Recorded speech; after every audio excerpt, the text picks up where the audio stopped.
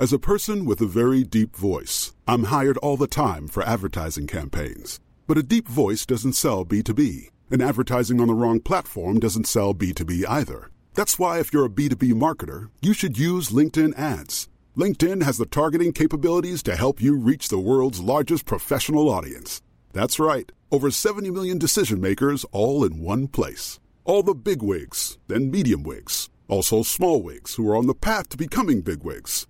Okay, that's enough about wigs. LinkedIn ads allows you to focus on getting your B2B message to the right people. So, does that mean you should use ads on LinkedIn instead of hiring me, the man with the deepest voice in the world?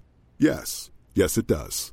Get started today and see why LinkedIn is the place to be to be. We'll even give you a $100 credit on your next campaign. Go to linkedin.com/results to claim your credit. That's linkedin.com/results. Terms and conditions apply.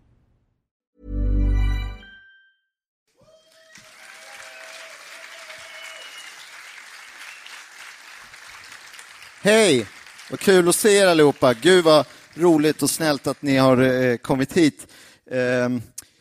Jag hade egentligen kunnat kanske starta musiken först, kommit sen och så hade liksom börjat. Men jag spelar musiken ifrån min dator så att jag var tvungen att gå hit först. Är det någon som aldrig har hört podcasten Fantasipanelen? Bra.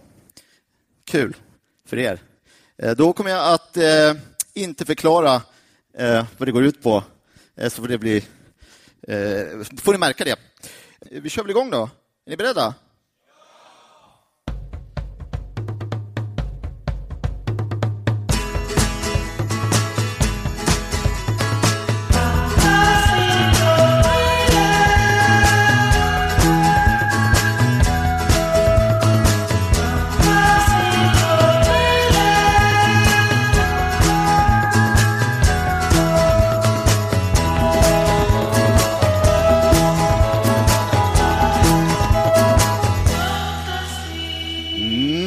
Då hälsar vi välkomna till podcasten Fantasipanelen. Vi befinner oss idag på Rival i Stockholm där vi inför massa publik spelar in dagens avsnitt. Jag tar och sätter igång det här genom att presentera vår panel som vi kommer ha med oss. Det är till exempel Messiah Hallberg. Han är komiker, han håller på med stand-up. Man kan höra honom i podcasten Geniförklarat. Och han har någon slags wrestlingkoppling. Hur är den egentligen? Min wrestlingkoppling? Ja. Jag driver ett wrestlingförbund. Mm. Ja, det är inget konstigt. Det tror jag många andra här som också gör. Jag vet inte. Nej? Driver du med mig nu? Nej, okej. Kul att vara här. Det kanske kan vara... Vilken obekväm stol jag har. Det är bara en timme kvar. Ja, kul.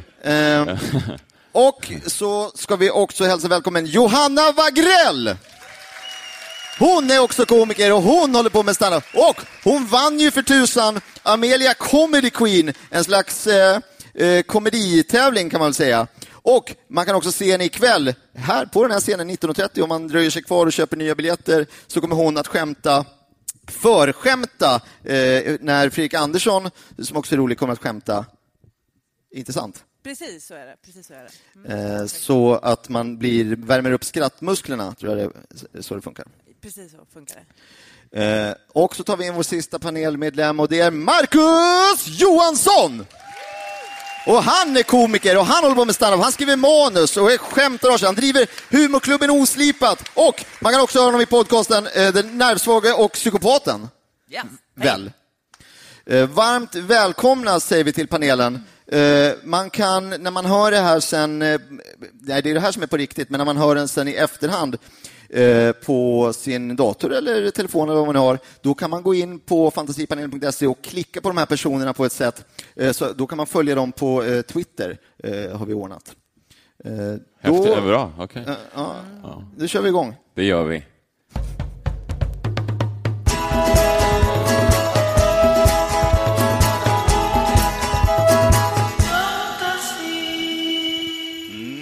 Vi ska köra igång med vårt första ämne. Det här är ju då, vad vi gör är att vi blickar lite bakåt på veckan som har varit och vi tittar även framåt mot vad som komma skall och så vidare. Och det är ju så att det har varit lite mer höstigt i luften. Det går mot vinter och lackar mot jul. Och det har blivit dags att utse årets julvärd, kommer att göra, den som i tv presenterar de olika julprogrammen som är på tv. Om vi blickar bakåt till att börja med, vilka tycker ni har liksom stuckit ut och varit extra bra under åren som ni minns? Jag tyckte det var fantastiskt när Mille Markovic var julvärd. Men han har den där en liten julaura tycker jag nästan året om. Ja, det är mysigt när han är med. Han är död nu väl? Men ja, det var just det. Det är det som är lite synd. Ja, det är synd. Han hade ju en när det var ett oväntat val, Mille Markovic ändå. Han var ju mest känd för, eller? Han är rätt van att tända på, så att säga. Jo, det är sant. Men han slog väl igenom i den här kungaboken, den boken om kungen. Precis. Om vi tänker på rätt, Mille Markovic. Så det är Mille Markovic, liksom kungen, julen. Det är inte så långt. Nej, det är det inte nu. Det är det inte nu när du säger det. Ja, men jag gillade honom. Han var folkligare än vad man trodde också. Ofta när man ser folk i träningsområden så tänker man, herregud.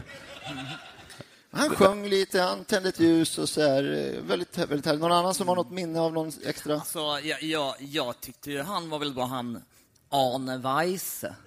Alltså han tyckte jag var jättebra, Arne Weise. Sen är det ju så att säga inte hans fel att han faktiskt dog i direktsändning.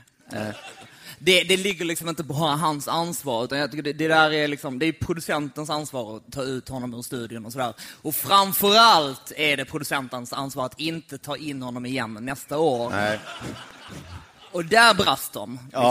Ja. Det var ett år där då det gick ner lite i julstämning, kan man säga.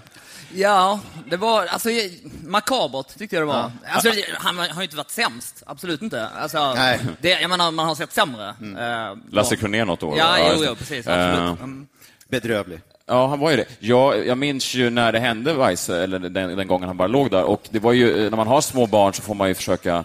Jag vet, Marcus, du har inga barn själv, så att jag förstår att du kanske inte blev upprörd på samma nivå. Barnen, de frågar ju vem den här smått förmultnade mannen på scen var. Och fick man säga till Arne Weise, visa lite jävla respekt för honom, barn. Han har tänt det där ljuset i många år. Jag gillade förra året när Jimmy Åkesson tände ljuset. Jag tyckte det är ett tufft jobb. Många dör, nu är han utbränd, stackaren. Men jag menar, det är ett tufft jobb. Jimmy Åkesson hade ändå om vi pratar om Markovic, kom fram med en charm som jag inte trodde. Jimmy Åkesson hade en charm som jag inte alls trodde att han satt inne med. Du minns, och de här historierna han drog. Gud. Nej, men han sa ju mycket dumt också som jag inte höll med om, det här med utrota islamisterna och sådär. Men han sa så mycket härligt också, så jag köpte det på något sätt, hela paketet. Jag tyckte det var... Han hade mycket fina julanekdoter tyckte jag, som han berättade från sin barndom, och det tyckte jag gjorde en ny värme liksom till hela grejen. Det var ett annat Sverige för han hade en poäng alltså när han... Men om vi ska prata bottennapp så måste jag säga att det sämsta var ändå när Jesus Kristus höll i det. Ja, vilken pajas. Nej, men alltså, det är liksom höjden av självgodhet att fira sin födelsedag i direktsändning. Sådär. Och han försökte ändå vara liksom väldigt inkluderande och säga, nu gör vi det här tillsammans. Och ändå så bara liksom börja öppna presenter. Fylla upp på julafton, dubbla paket. Myrra, tack. Så. Jävla as, vad många skrev in och sa att han var förstörde julen, sa de. Ja, men det gjorde han. Han saknar ju fullkomligt utstrålning också. Ja. Björn Ranelid har ju samma grej på gång nu. Han försöker få igång en högtid för sin egen födelsedag. Jag vet inte hur det går. Som också ska tv-sändas. Han försöker pitcha in det tydligen. Folk är tveksamma till om han har... men han saknar ju någonting. Det blir väl förmodligen inte någon av de som har varit, och man vill ju alltid förnya sig. Men vem tror ni då blir årets julvärd, om vi ska så att säga titta lite i kristallkulan? Det har varit väldigt mycket snack om hon Puma Swede. Och det tror jag det är ett rimligt val, faktiskt. Hon gör ju porrfilmer, har jag hört. Och, Jaha. Ja. Jo, hon gör det också. Hon skriver självbiografi och gör porrfilmer. Hon har ju släppt en självbiografi som hon signerar den åt mig en gång. Ja. Faktiskt. Hon har också en bra julig stämning, tycker jag. Helt har klart. hon det? Tycker jag. Du tycker det? Ja. Men den här joviala utstrålningen som... Ja. Men har Sveriges Television råd med Puma Swede? Porr är För billigt, alltså. jag kan säga direkt att jag tror det kommer att bli Arne Weise igen. Och det är liksom... Ja, det är viss risk föreligger. Ja, alltså jag menar, vi vill alla ha Puma Swede. Frågan är om hon bor i Amerika och kan ta betalt liksom. Så, och det råder ju sån fruktansvärd kompetensbrist just när det gäller julvärdar. De är låta på SVT också. Ibland så blir det, man kan ju fatta hur snacket går. Ska vi inte ta Arne Weise till år igen? Jo, men det är bra. Ja. Han är billig och han ligger bara där. Ja. Det blir inte fel. Liksom. Alltså det är det som är grundproblemet här. Folk är ju liksom, istället för att fokusera på att göra rätt så är de rädda att göra fel. Och då blir det Arne Weise.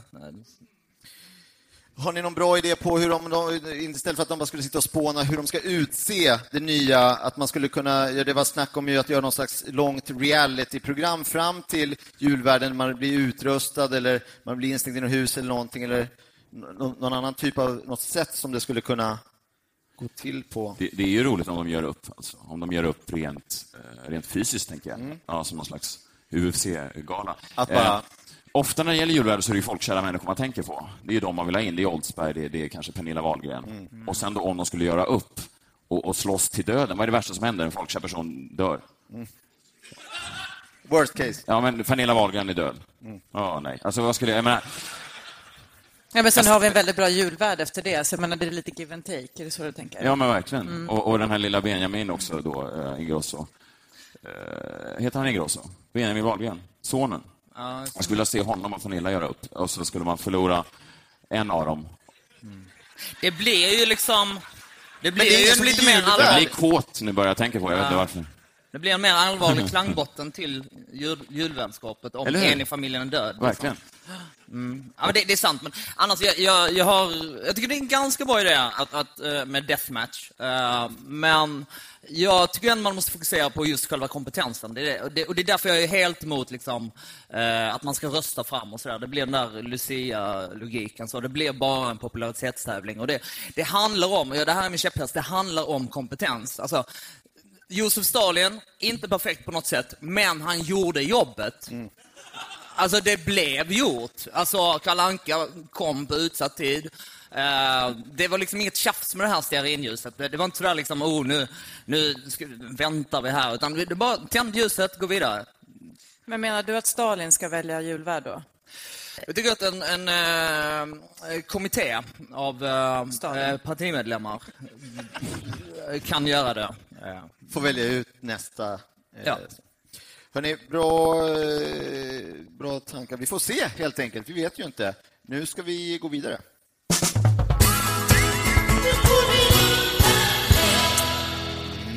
Vi ska prata lite politik ett tag. Det är ju nämligen så att Annie Lööf har fått stark kritik här i veckan. Det riktas kritik mot henne för att det har framkommit i pressen att hon lever tillsammans med en häst och en liten apa i sitt hus. Det man frågar sig, står politiker på något sätt utanför lagen? Får politiker bara göra som de vill? Eller gäller samma regler som för oss som inte lever med en häst och en liten apa? Alltså, Annie Lööf är ju ett väldigt dåligt exempel just i det här sammanhanget, just eftersom hennes pappa är ju kung. Hon gör vad fan hon vill. Alltså, nej. Får man kalla honom kung fortfarande? Det får man göra. Ja, jag vet inte.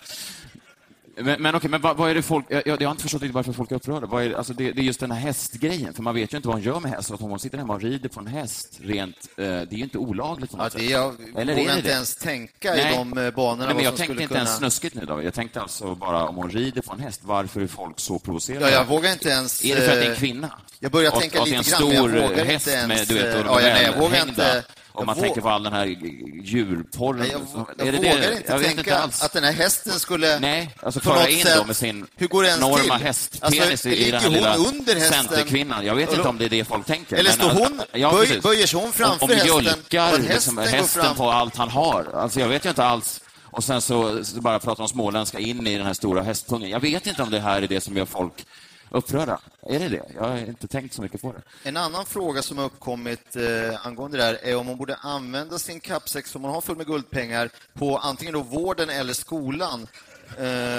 Och vad som är smartast. Men där är folk också upprörda då, över kappsäcken med pengarna. Var har hon fått den ifrån? Alltså, som jag har förstått det så är det just via hennes pappa. Men alltså ursprungligen så är det ju vad han gjorde tillsammans med Lundin Oil. Alltså, jag tror vi har liksom en familjehistoria att gräva fram. Men jag tror också så här, hon har ju bestämt sig för vad hon ska göra med pengarna, och det är ju att bygga upp Rasbiologiska institutet igen. För det att rulla igång. Så att säga. Men folk är arga, inte minst Prussiluskan som då har tagit täten för att liksom få stopp på det här, de här grejerna. Prussiluskan? Ja. Ja. Men alltså, Hon jobbar med sånt. Alltså. Hon jobbar ju med att få stopp på det här. Ja. Tror jag primärt. Det är ju alltså någon slags heltidsjobb. Ja. Det är otroligt. Börjar du som en hobby? Det gör väl ofta det. Man får syn på någon med en väska med guldpengar. Men nu så säger man, hör du det? Det här ska jag sätta stopp för. Men sen nu, vilken ynnest att få jobba med sin hobby, säger hon ju. Ja. Så att hon är ju årets entreprenör. Otroligt glad för att det blev så här. Så hon är ju glad. Det är ju få människor som jobbar med sin hobby. Precis. Det är Edvard Blom. Ja. Det är Prussiluskan. Ja, det är egentligen det är de två. Ja. Och hans fru Prussiluskan. Det kanske var det vi hade på just Annie Lööf. Var det det? Nej, jag har alltså ingenting mer på det. Försökte du avrunda det, David? Okej, då ber jag om ursäkt. Då går vi vidare.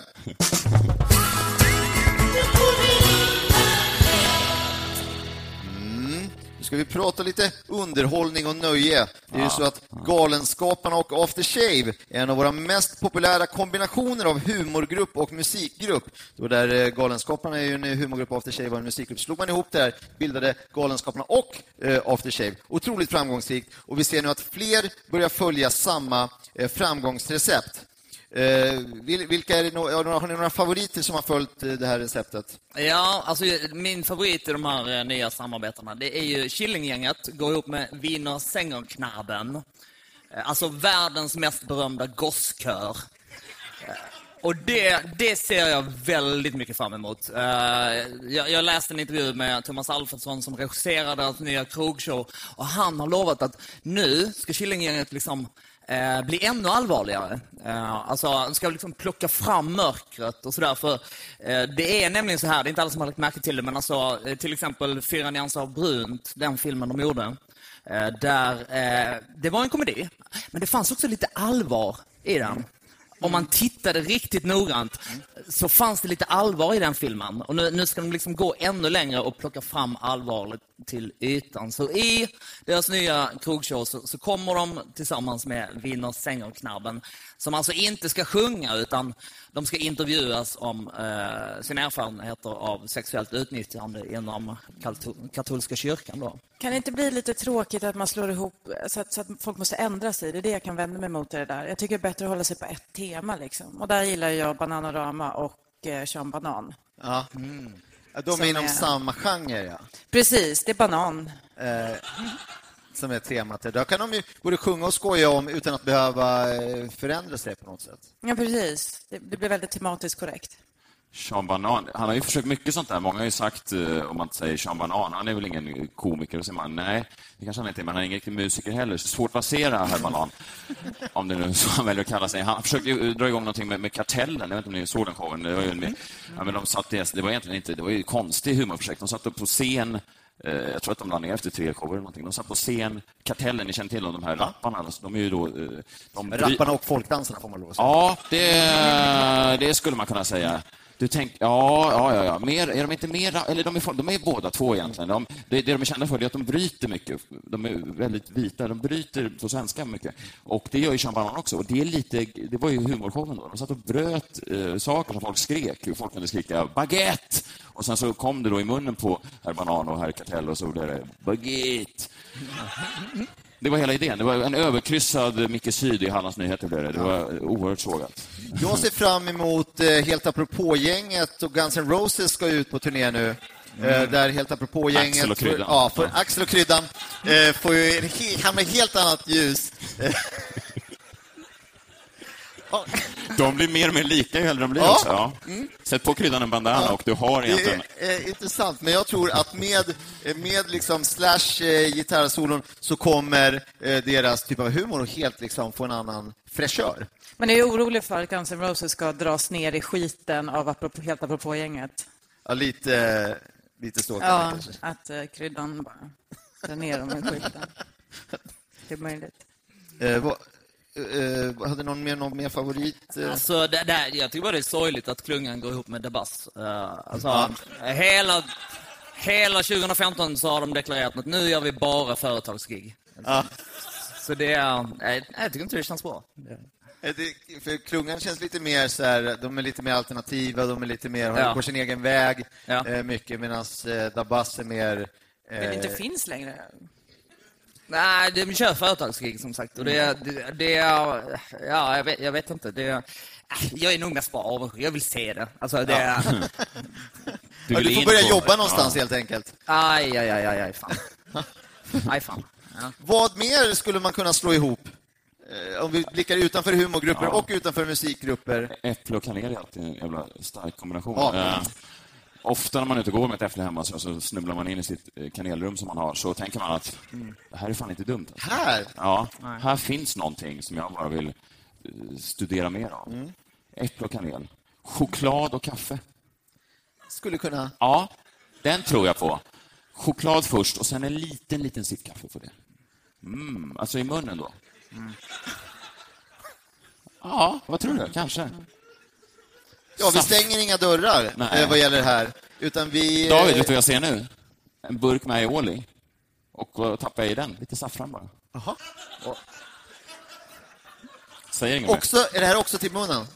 I munnen. I munnen, ja. Ja, det är... Ja, som sagt, fantasin har ju... Man ska inte låta den... Nej. Förutom ibland tycker jag man kan säga nej. Man säger till sig själv, nej. Ja, men nej. Sluta tänk de här tankarna. Jag tycker det är en väldigt bra kombination, just fantasi och gränser. Ja. Det är liksom den kombinationen som jag trivs bäst med. Att tänka innanför boxen. Ja, precis. Ja. Hit men inte längre. Ja, precis. Boxar och innanförskap tycker jag. Det är en bra grej. Gott folk, vi går vidare.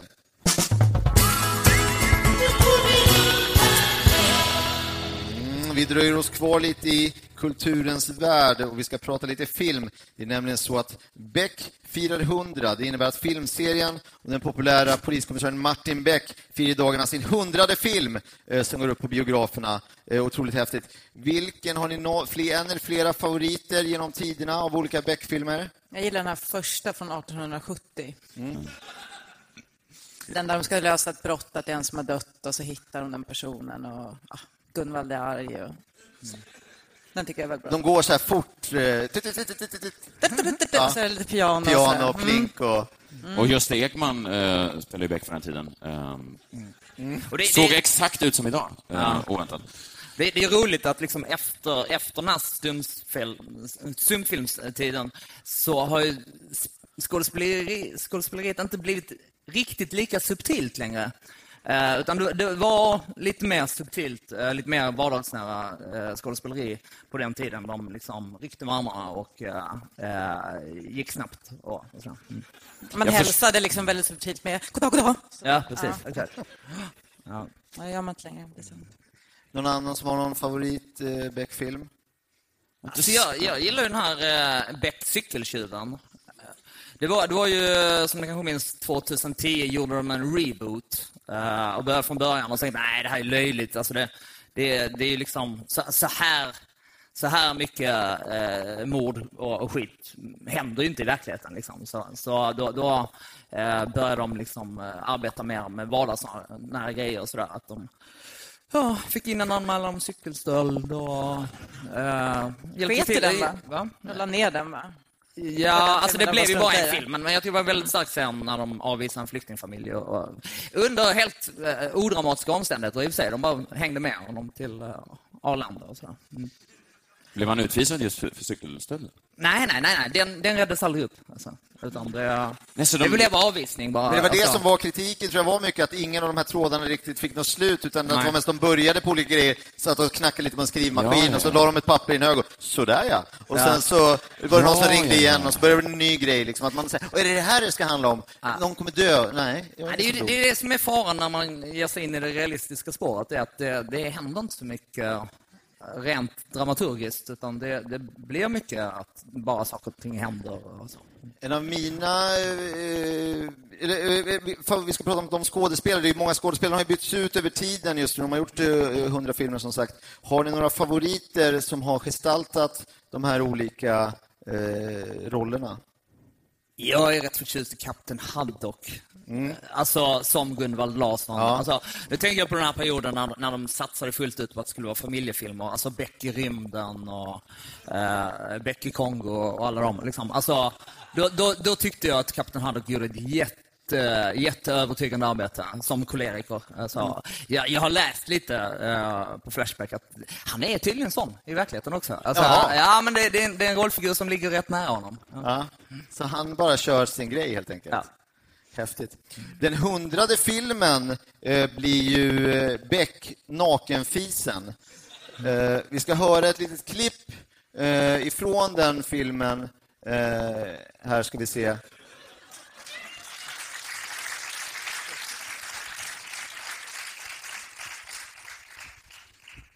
Vad fan håller du på med? Vad menar du? Du kan inte springa runt i Stockholm naken sådär, det förstår du mycket väl. Ja, men jag skulle bara, alltså jag hade bara en morgon och Ta på dig byxorna grabben, annars slipper jag kuken av dig, ser fast i pannan på dig och försöker ställa dig som en könlös enhörning på repeband.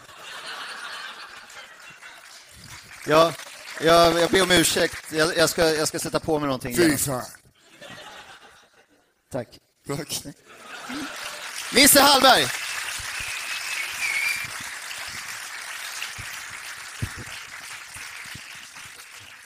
Så det är en vilken häftig film. Det var direkt ur filmen. Ja, av recension, ja precis. Kan jag få se klippet igen? Nej, vi höra en lite, men ja, den är också av recension av döma, så är också en ganska kort film. Det här var inte hela filmen? Nej. I princip tydligen. Okay. Utan de har fått in en anmälan om det går runt en nakenfis i stan som håller på och härjar. Visar sig att det var bara något missförstånd. Han skulle hämta tidningen och så såg man in i glipan på morgonrocken. Så det var inte en regelrätt nakenfis på det sättet. Nej, det var inte ens det. Nej. Okay. Och så kommer då han in och säger att ta på dig byxorna och sen är det slut. Och det är väl egentligen det som... Men gå och se den verkar otroligt... Ja, men det är ett fint personporträtt ändå av den här nakenfisen, tror jag. Hörrni, vi ska, om ingen hade något annat Beck-relaterat. Alltså jag ska bara säga, apropå bra rollprestationer och sådär. Jag gillar väldigt mycket när Södertälje-ligan fick spela alla rollerna som en del av deras samhällstjänst.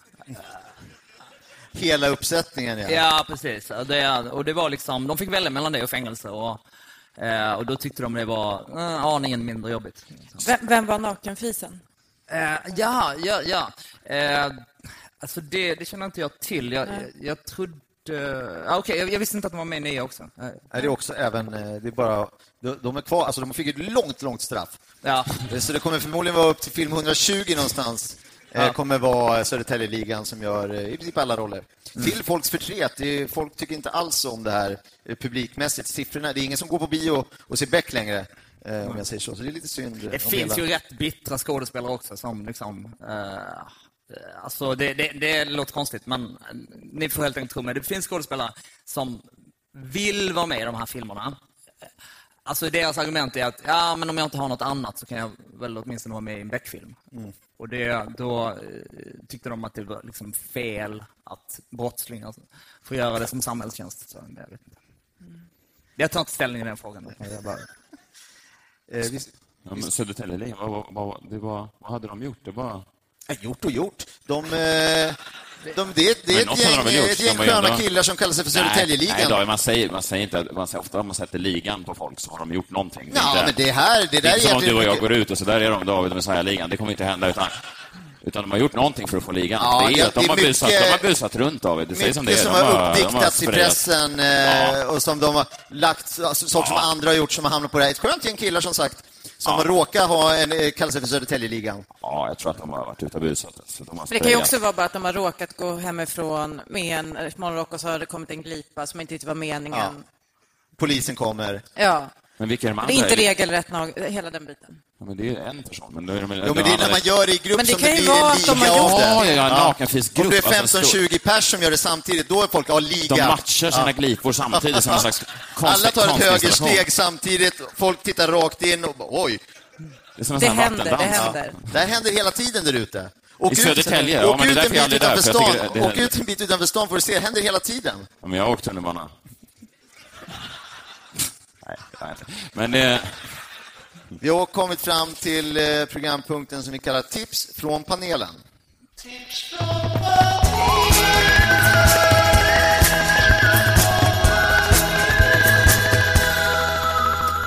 Och i veckans tips från panelen så har vi bett våra panelmedlemmar att gå och få in lite finkultur. Vi befinner oss på någon slags, det kanske är en teater, jag vet inte. Men att gå på teater och se någonting och rapportera om det till våra lyssnare och berätta hur det var att gå på teater. Jag börjar med Messiah. Ja, alltså nu blev jag lite kände du vill ha ett tips. Alltså jag har tänkt på det här. Det kan också vara ett så kallat otips. Ja, precis, liksom. För det är väl mer det. Alltså jag har ju ibland varit ute och genomlidit folk som håller på med sån här stå-upp-komedi. Och det är ett jävla sattyg alltså. Det är ju skämt på skämt på skämt. Jag gillar det lite grann för det är vågat och fräckt. Det är ofta män eller kvinnor då med mikrofoner och så det kan komma vad som helst i munnen på de här. De är fräcka, rappa käften nu. Vad säger de för typ av grejer? Men det kan vara till exempel någonting om en bög till exempel. Oj. Ja, en sån grej alltså. Och det här betalar folk pengar för? Ja, på vissa ställen. Det kan vara hundratals kronor går de och säger. Så det är någonting om en bög som har tydligen legat med en annan kille då. Så är han också bög. Liksom. Så är det, häcklar man de här rasistiska grejer kan det vara också. Man kan prata om rumäner som liksom, stick tillbaka från Rumän. Jag vet inte om det här var en ståuppklubb jag var på. Det var inte så mycket skämt alltså överhuvudtaget. Det var inte så mycket skämt, men det var kul för dig. Alltså jag skrattade mig igenom det, men jag var ensam och folk tittade konstigt på mig. Och sen tog de upp en liten kvinna på scen. Aha. Och så skulle det kissas på henne. Det här låter inte alls som den stand-up som jag har hört talas om. Nej, nu när du säger det. Det var Mårten Andersson var där i och för sig, men det var... Men han var mer... Vad märkligt. Ja. Så att mitt tips är egentligen... jag har inget tips. Nej, vi säger ibland också, vi gör så kallade otips. Att vi säger så här, det här behöver ni inte gå och se. Nej, men jag vet inte ens om jag kan klippa bort det, för det känns ju som att jag kommer framstå som att... hur hamnar jag ens där?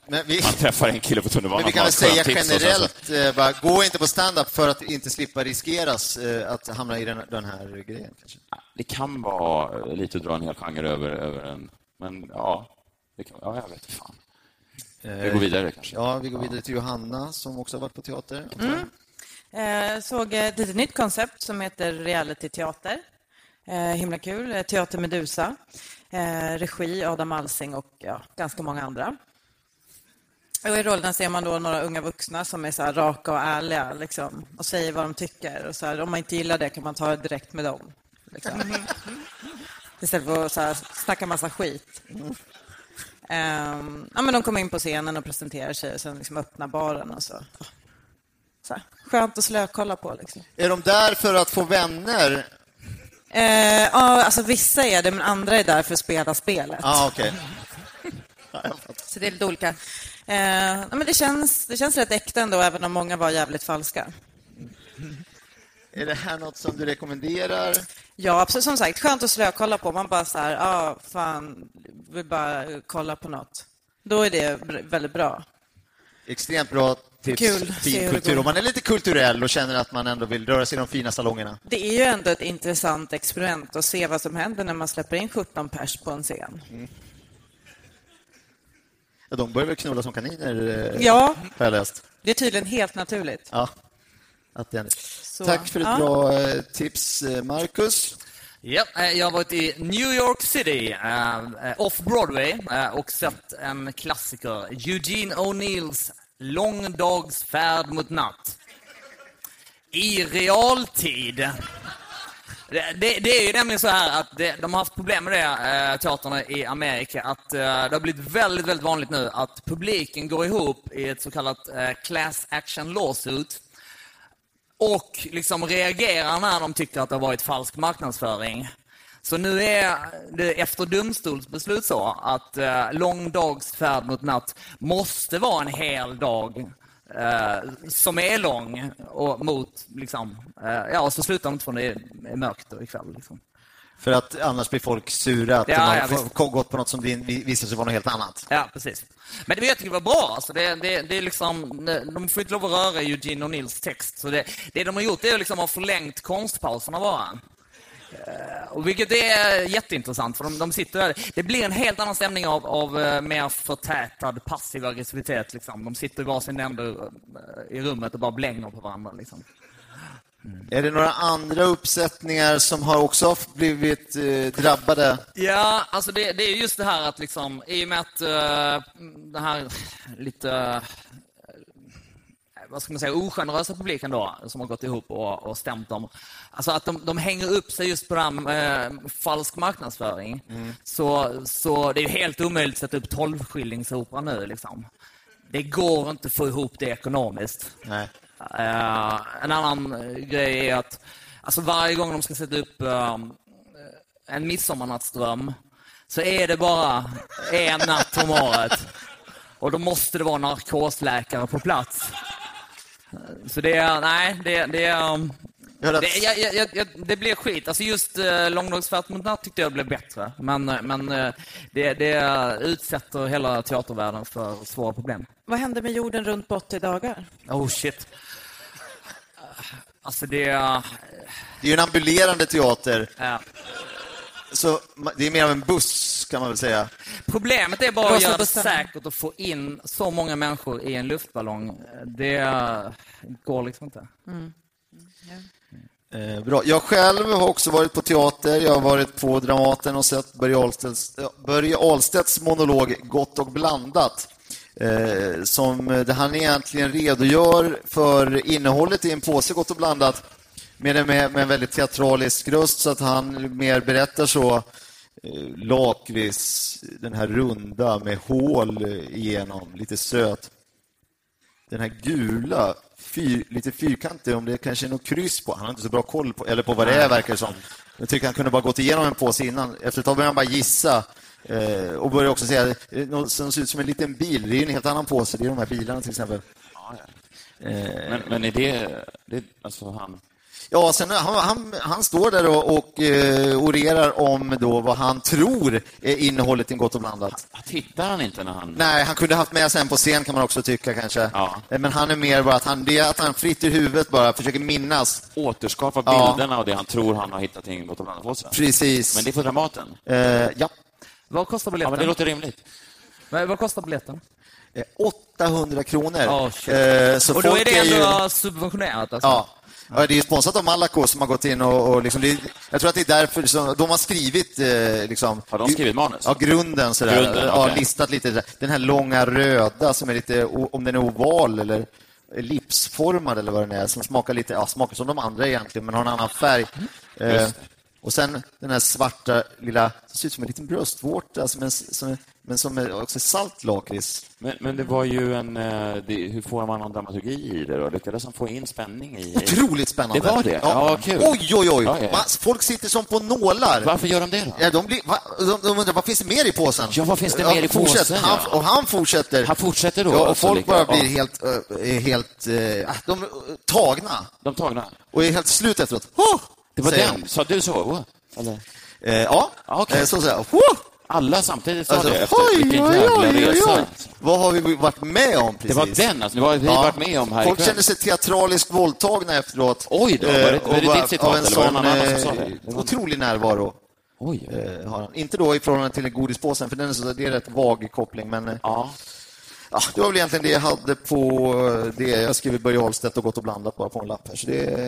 Så är det ibland. Men jag tycker ändå det blir kul alltså. Ja, men vad bra. Det är skoj och jag tror att de som är här ikväll ändå kommer gå och kolla. Får med sig ett garv. Det är skönt att få skratta lite. Vi ska också som en del av tips från panelen också tipsa om lite aktivitetstips, saker man kan göra i helgen. Nu är det ju helg, men man kan göra det kanske ändå i helgen, tänker jag. Någon som har något tips? Fredag, stort dansgolv på Bauhaus till bra pris. De har även erbjudande på Klinkers. Det är stadsvandringen i Marie Serneholts fotspår.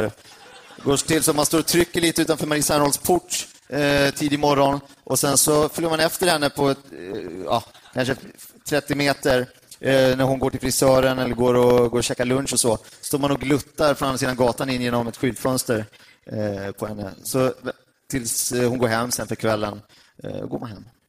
Jag respekterar verkligen Marie Serneholt som musiker. Och alltså då innan hon sålde ut på 18-tiden. Och härlig tjej.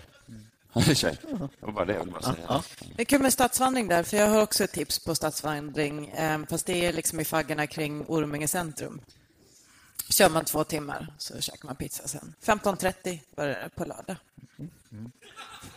Jag har ett väldigt spännande evenemangstips. Nu till helgen i Malmö Folkets hus så kommer Christer Sturmark från föreningen Humanisterna att avprogrammera agnostiker live inför publik. Det brukar bli väldigt livade tillställningar, kan jag säga. Alltså, många av de här tonårstjejerna stretar emot som... Alltså, de är riktigt förbannade ibland. Så, men hur kan du veta att Gud inte finns? Christer, hur kan du veta? Det brukar bli jävligt häftigt. Alltså. Ett klubbtips på Kvastskaftgatan 37 på restaurang 6 Laxaska. Där är klubben Packa Pappas kappsäck. Där spelar DJ 1 pepparkorn i en kopparpanna sin populära mix av techno bechamel. Ja, nej, tusen. Det var det en kväll? Vilken kväll var det? Det är nu på lördag. Nu på lördag? Kostar 80 kronor i dörren. Förlåt. Varför var det någon som buade åt det? Det är en klassiker, 80 kronor i dörren. Är det? Ja. Hurra för 80 kronor i dörren. Det är ett bra pris. Ja, det är ett bra pris, men han överreagerar.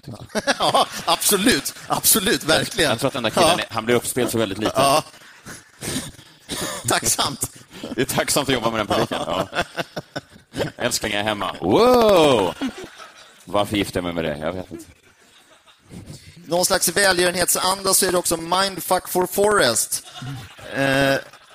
Där man uppmärksammar skövlingen av regnskog genom att få sig ett ordentligt jävla mindfuck. Där man egentligen är någon som säger olika grejer som man bara, wow. Oj, alltså typ hur djupt ner låg regalskeppet Vasa? En sån, riktig. Ja, det var inte djupt. Nej, precis. Vilket jävla mindfuck. Ja, men vet du varför jag gjorde det? Skövlingen. Ja. Aha, så det finns Ja. Det är smart. Anna Bok väger 45 kilo och är 45 år gammal. Ja, alltså som ett mindfuck att hon är exakt lika gammal som hon väger. För att uppmärksamma skövlingen av regnskogen. Det är ju jättefint av dig.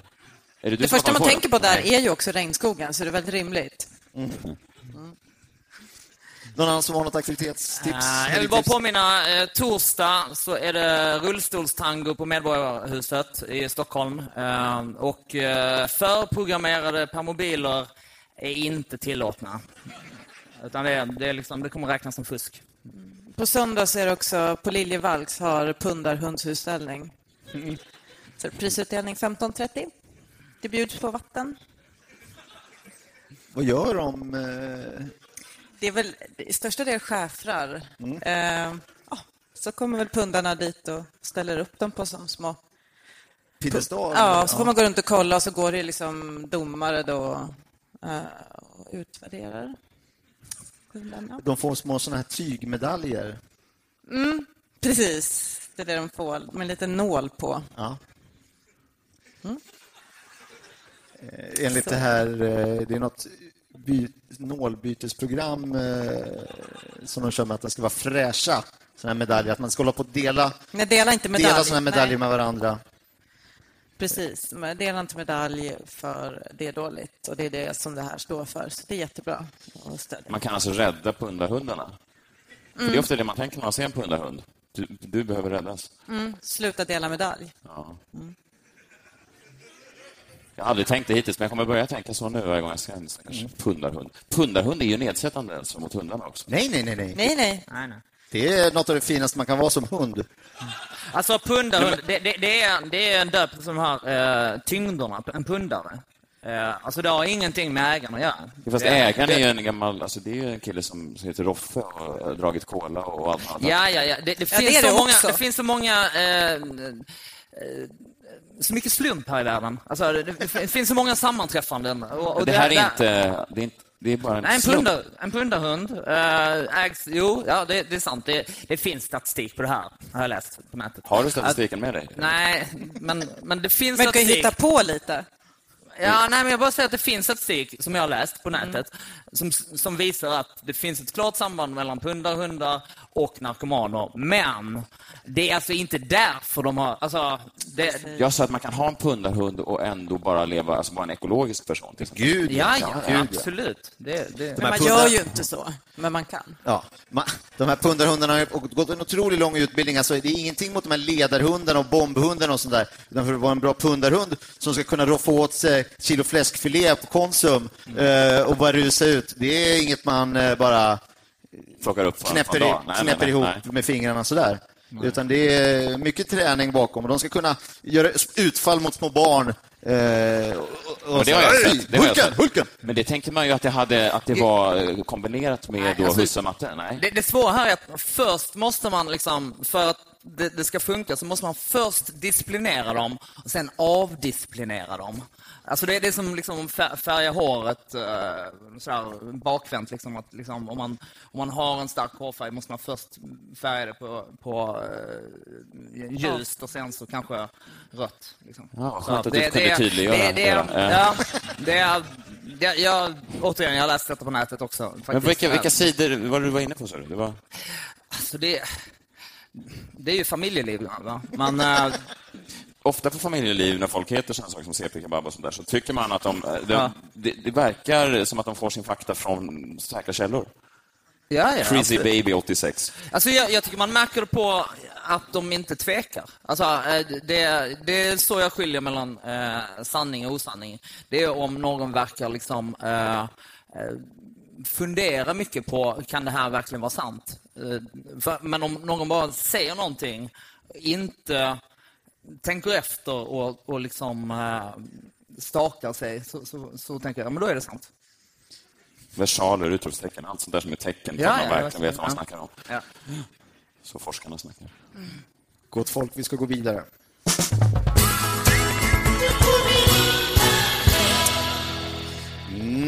Oktober går mot sitt slut, vi har 10 dagar kvar och sen så går vi in i november och som den även kallas i en slags kampanj för Movember där man ska låta mustaschen växa under hela månaden för att uppmärksamma mäns hälsa, bland annat då vad gäller pungcancer, rövcancer och så vidare. Vad skulle ni i panelen kunna tänka er att raka av er och under vilken månad för att uppmärksamma vad då? Alltså jag rakar alltid av med ögonbrynen i november för att uppmärksamma just Movember. Som en ingång kan man säga. Precis. Nu är det Movember. Hepp. Alltså jag gör inte sånt här skit längre. Jag gjorde det mycket när jag var ung och idealistisk och sådär, men det gick så jävla snett. För just i november så rakade jag skallan för att uppmärksamma rasismen. Och det gick så jävla snett. Alltså, vilken sida tog du då mot rasism? Alltså, du var mot? Jag var mot, ja. Absolut. Mot rasism? Ja, och jag bodde i Lund här då, alltså. Det var jävla massa käbb. Det var så mycket tjafs, alltså. Det var så jävla mycket tjafs. Jag råkade ha bomberjacka också. Så gick jag där med liksom... Det blev så jävla mycket tjafs av intentioner och sådär. Hej för dig! Ja, det är mitt sätt att säga hej. Alltså, vad fan, jag säger ju hej. Jag säger du har ju det, alltid burit runt på en svensk flagga. Ja, alltså Jag tycker det är snyggt. Blått, gult. Men det är snygga färger. Marcus, får jag bara... kan ju finnas en förvilling där, för att väldigt många nazister går ju klädda och är klippta exakt så som du beskrev. Jag tror inte att det kan ha påverkat folks... Så jag tror ändå det är liksom upp till betraktarens öga där. Alltså, det finns mycket fördomar. Ja, och vad man säger och vad man gör handlingar. Alltså, vem man slår och inte säger mycket också om en person. Jaha, du tänker så? Alltså, det är en, vem äger bomberjackan? Ja, ta tillbaka också, den. Ja, ta tillbaka den. Jag tänkte också att i april raka av mig min näsa för att uppmärksamma mina vackra ögon. Jag tycker att min näsa tar mycket uppmärksamhet ifrån mina ögon, och på så sätt genom att bara ha egentligen ett hål rakt in i ansiktet, så kommer folk kanske mer, oj, du har gröna ögon, det har inte jag tänkt på. Och då kanske de kommer fram mer, tänkte jag. Ja, det är en bra tanke. Det var en lös idé som jag hade. Ja, det är, men det är nog smart, för jag har aldrig ens tänkt på att du har ögon. Nej, så att de kanske kommer fram lite mer. Jag vet inte, alltså jag har ingen enorm ansiktsbehåring. Du har ju en fin mustasch, jag har inte det riktigt. Jag vill gärna ha det. Är du bekväm med uttrycket turkmustasch? Vet du vad det är? Att den är lite tyngre. Nej, det är det inte är. Alltså, min fru håller på att säga att den är tjock. Nej, den är inte tjock. Den är fjunig. Ja, fjunig. Ja, vilket är konstigt, för när jag ser en turk så tänker jag kraftig mustasch, men en fjunig mustasch. Och då hade jag en fjunig mustasch, och min fru sa, det där är en turkmustasch. Jag tror att det är för att man har en tidigt. Om man har ett tidigt på mustasch så ser det inte så bra ut. Ja, men då rakar jag med den i alla fall. För kurderna. För att uppmärksamma. Okej. Ja. Jag vet inte om de har det bättre nu, men jag känner mig bättre. Förmodligen. Förmodligen har de det bättre. Ja. Varför skulle man annars göra det? Det är en jävla utsatt grupp, så jag gjorde så att jag drog upp en sån här webcam-snack med en av dem. En kille som jag tror var kurd. Och så rakade jag av med den direkt framför honom. Och så sa jag, nu har jag i alla fall tagit en vikt från din axlar. Vad säger du om den här uppmärksamlingen? Ja, men verkligen. Och det var jag som fick... jag vill inte liksom skriva. Det är ju sånt man gör när man har det gott ställt själv. Men det är ändå fint ibland att tänka på de där stackars satarna som lider. Det känns bra att kunna hjälpa till med så enkla medel. För mig var det ingen... Alltså det gjorde ju verkligen till eller från. Nej. Det var ju bara en mustasch. Men att det ändå kan ge så mycket effekt. Ja, men verkligen. Alltså, de kan ju äta nu mat igen. Dricka vatten. En av kurderna som jag fick tag på nere i Kurdistan, jag tror jag, sa att, herre jävlar, med den där mustaschen. Nu är luften fri igen. Bomberna har slutat vina på nätterna. Nej, fortfarande bomber. Ja, det är bomber, men utan mustasch. Ja. Och... det är en annan känsla. Ja, men det är någonting där. Jag gillar kurder. Alltså, jag gillar kurder. Kurder, alltså inte alla kurder, men många kurder tycker jag är härliga. Egentligen är det väl en kurd, som vi det är säkert samma. Han är otroligt härlig kille. Ja. I övrigt... Alltså, jag tycker de är helt okej. Kurderna. Men turkarna dock. Aj. Ja. En trevligt folk. Också, ja. Ja, väldigt trevligt folk. Otroligt härliga. Och vilken mat. Oj, vilken god mat. Så när jag tänker på det så funderar jag på att växa ut den här mustaschen igen. För att jag har träffat så många turkar som har sagt, vad håller du på med? Vad är din turkmustasch? Och så sagt, förlåt, jag gjorde det för kurderna. Så dish, och så blev det den. Och så måste du uppmärksamma. Ja, måste jag raka av mig nu för en turk. Det är en jävla, man kan aldrig vinna. Ja, man kan aldrig vinna. Fy fan. Jag tror att vi säger så, helt enkelt. Vi ska utrikta ett stort tack till vår panel med kanske en liten applåd när vi har applådkraft i lokalen. Man ska följa och gilla Fantasipanelen på Facebook och Twitter för att hänga med när det kommer nya avsnitt och så vidare. Och för alla de som är här som inte har lyssnat på det här förut, så ska man prenumerera Fantasipanelen precis som man gör med sina vanliga podcasts för att få en sån här trevlig timme. Man lär sig mycket, man får mycket bra tips och mycket insikter inbillar mig. Och så blir man ju både arg såklart också ibland och lite ledsen, men också glad. Tusen tack för att ni kom, jättesnällt.